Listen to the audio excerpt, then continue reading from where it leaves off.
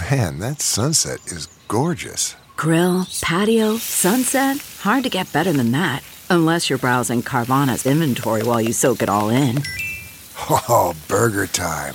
So sit back, get comfortable. Carvana's got thousands of cars under $20,000 just waiting for you. I could stay here forever. Carvana, where car buying meets comfort, meets convenience. Download the app or visit Carvana.com today. Don't touch that dial. You're tuned in to the Dread Podcast Network.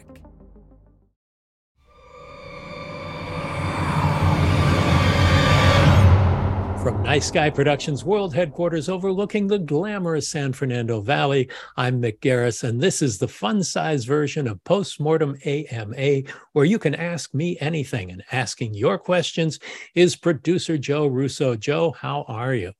You know, Mick, I am pretty well. I don't know if you realize this, but the day this airs will be the 7th year since I went independent, leaving my development job behind. Wow. Congratulations from executive to creator in one fell swoop. Well, and also too, right now, my 7th movie is shooting. So, which is amazing. Congratulations. 7 movies in 7 years. So, I'm pretty proud of that fact. Yeah, not bad. Making your living as a filmmaker is an awfully rare feat, and I congratulate you. Thank you, Maestro. And speaking of making living doing what we're doing, you're busy pounding the keyboard right now. Yeah, I know you can't say what for yet, but it's pretty exciting to hear the updates. Yeah, it's pretty great. We are in the thick of writing the pilot for a new show right now.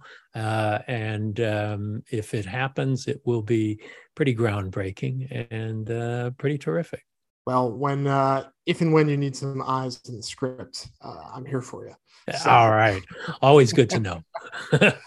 Shall we do some questions? Let's do it. Let's hear what our listeners want to know.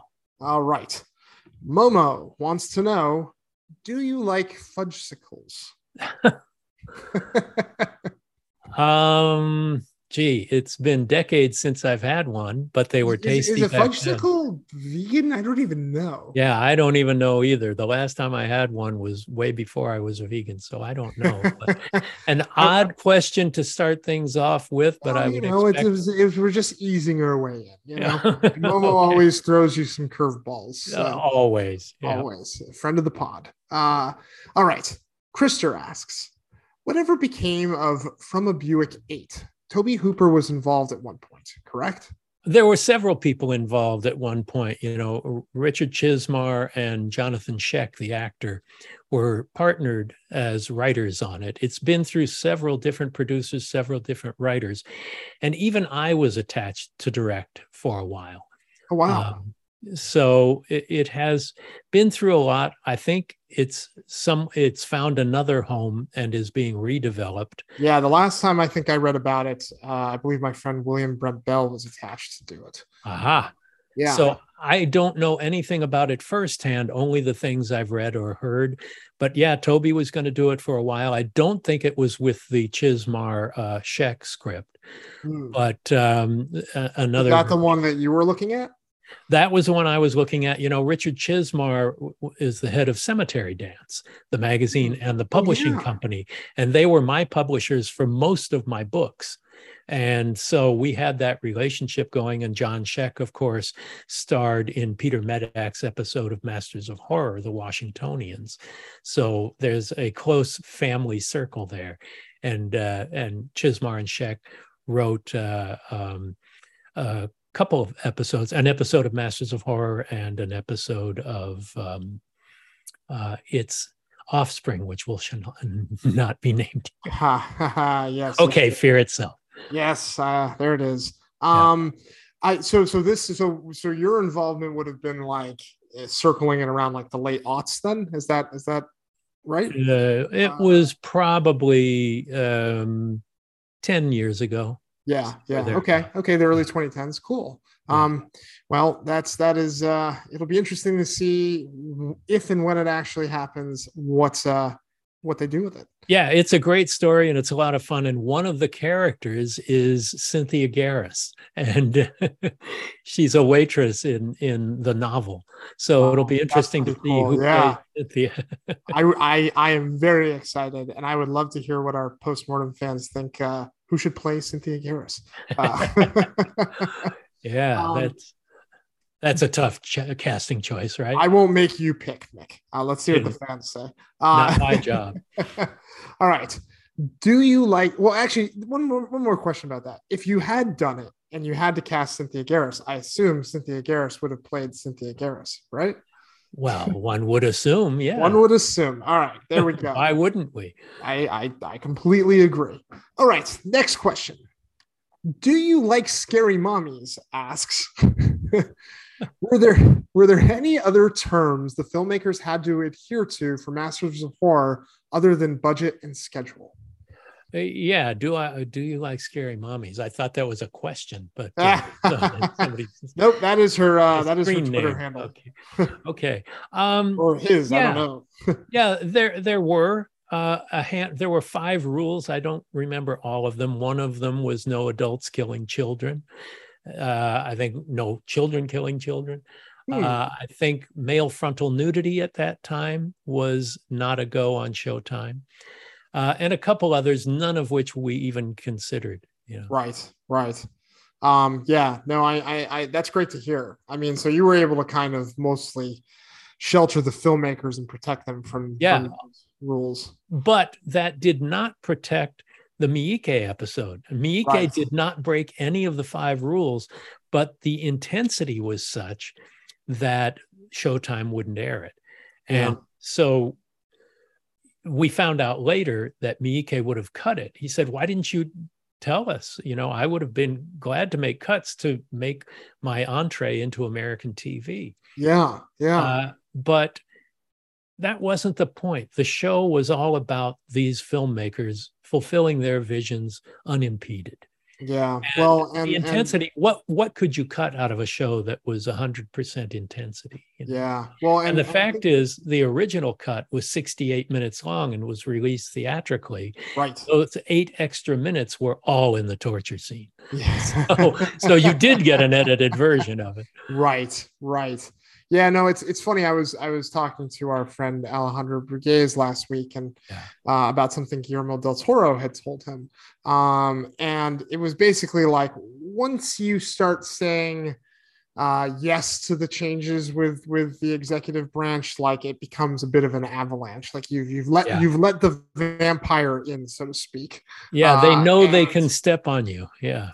Yeah. So it might have actually been, even though Miike wanted to maybe cut it in retrospect, I think for the good of the project as a whole, I think that was probably the right decision. Yeah, and we were able to release it. It was financed by Anchor Bay at that time, a DVD company almost exclusively, and Showtime only paid a small license fee to air it.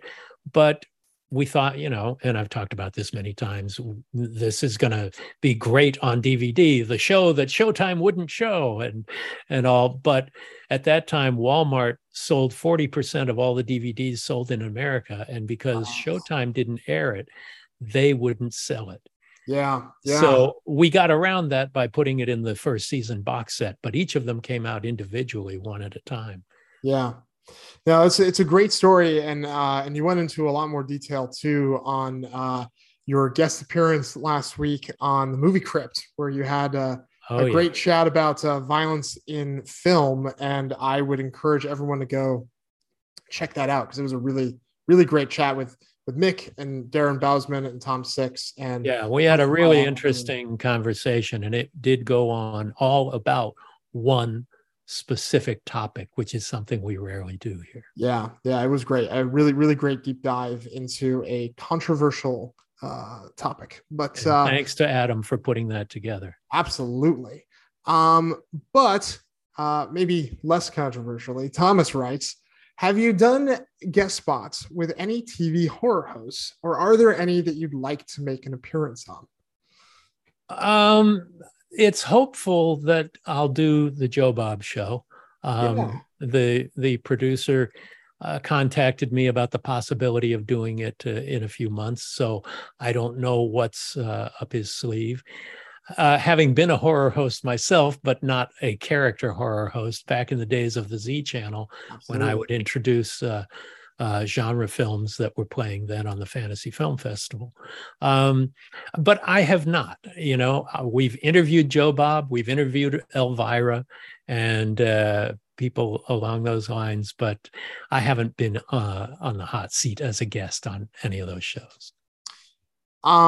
Question, I guess, about the Z Channel days. Since, obviously, there were horror hosts around, like obviously Svengoolie and Elvira was coming into her own a few years later.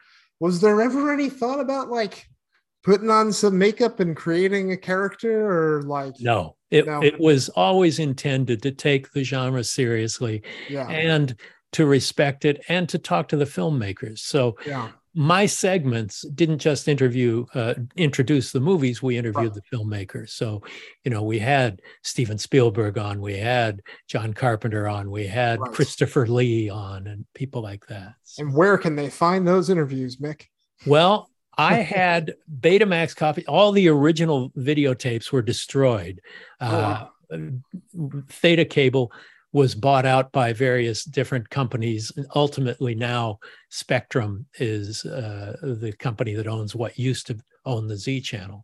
So I had Betamax them over the air and they look like crap.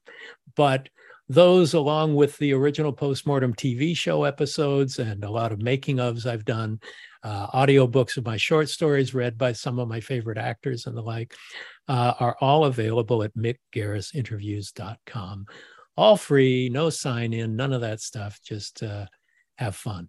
It's a great website, and was the thing that kind of helped inspire me to pursue Postmortem as a podcast when I saw the opportunity for it. So cool website to go check out. It's a lot of fun. A lot of those Z Channel interviews are lost completely, but the ones that I managed to recover on Betamax tapes and transfer over are there. So there's probably 2/3 of the shows we did. Awesome. TDE Pero asks, what's your take on method actors? Have you had to deal with any on your shoots? Yeah, often. Whatever gets you to the place where you feel you're doing your best work, which gives you the most confidence, is fine.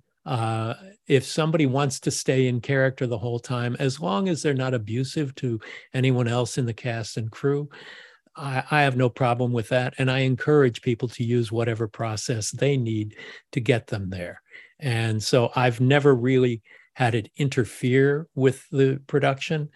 I've only seen actors get good results from that. I don't recommend it for everyone, but every actor has a different approach to how he feels most comfortable with his process, his or her process. And I'm supportive of that as a director. John Zander asks, Mick, what are the differences in directing your own projects like The Stand or Sleepwalkers, etc., or directing a series that has an established cast and crew like Once Upon a Time that you're walking into? Well, there are a lot of differences. The main one is the responsibility. I don't feel I have to be so cautious with other creative input. With my own stuff, I'm in control of it. I've written the script. It's my original story. If I'm doing something like The Stand, I have the most popular author of all time and his most successful novel of all time. I'm not just responsible to him, but I'm responsible to all the readers who will also be watching it, knowing that it's a translation to film and not a direct translation. The book is not a script. But that responsibility is a heavy one to carry. And you want the author to be really happy with it, as has been the case in most of the projects I've done with King. And other times I will step into somebody else's TV series to direct an episode where I am not the most important person on the set. And the actors know more about their characters than I know about their characters. Right. And the producers have a lot of creative input. But I've never been in a position on a series where I didn't feel that I could flex my creative wings, but I know I'm on someone else's show. And I have to respect that and want to respect that and do the best work that I can interpreting the creative work that's already been laid down. So it's a different set of responsibilities. When it's something of mine, I have no problem changing dialogue or scenes or sequences that are different from a story that I've written. Or if it's an original screenplay, I can encourage others to bring more ideas into it other than myself and welcome that. But for example, in The Stand, one of the actors came on the set on first day of this actor's shoot with a sheaf of handwritten pages saying, here's my rewrite.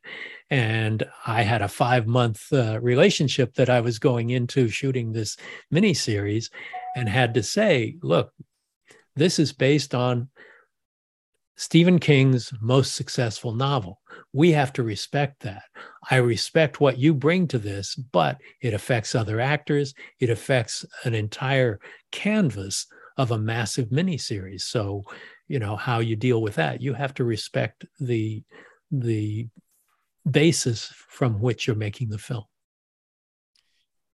Do you ever feel like when you're coming into a situation where it is an established crew, obviously you're coming in with a very high pedigree, but like, do you ever feel there's a moment where you have to kind of earn their respect, like coming in on as the outsider of a circus that's already been, performing for a long time? Well, I think you always want to earn the respect by giving them respect. Right. And even though I do come in with a pedigree because I've done episodic later on in my career after having done a lot of high profile projects, and because I have gray hair, often that earns you respect that you might not otherwise deserve. But respect is mutual. It's a two-way street. And if you don't give it to the actors and the crew and the DP and the people who are representing the show that you've been invited as a guest to work on, then how can they respect you? It's got to be a mutual affair.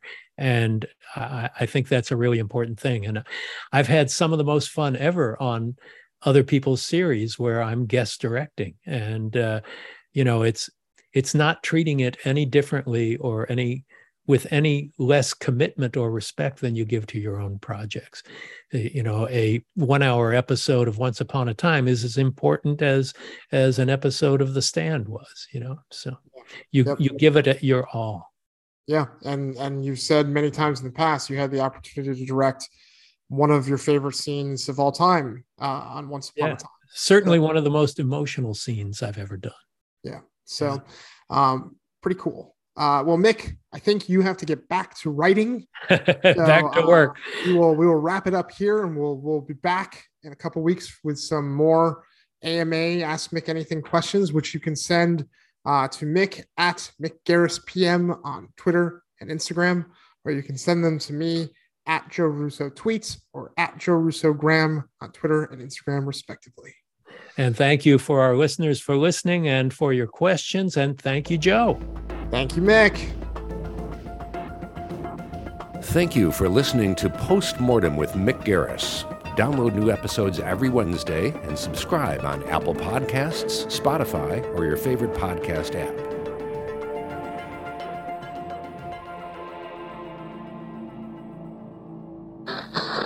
Thank you for listening to the Dread Podcast Network.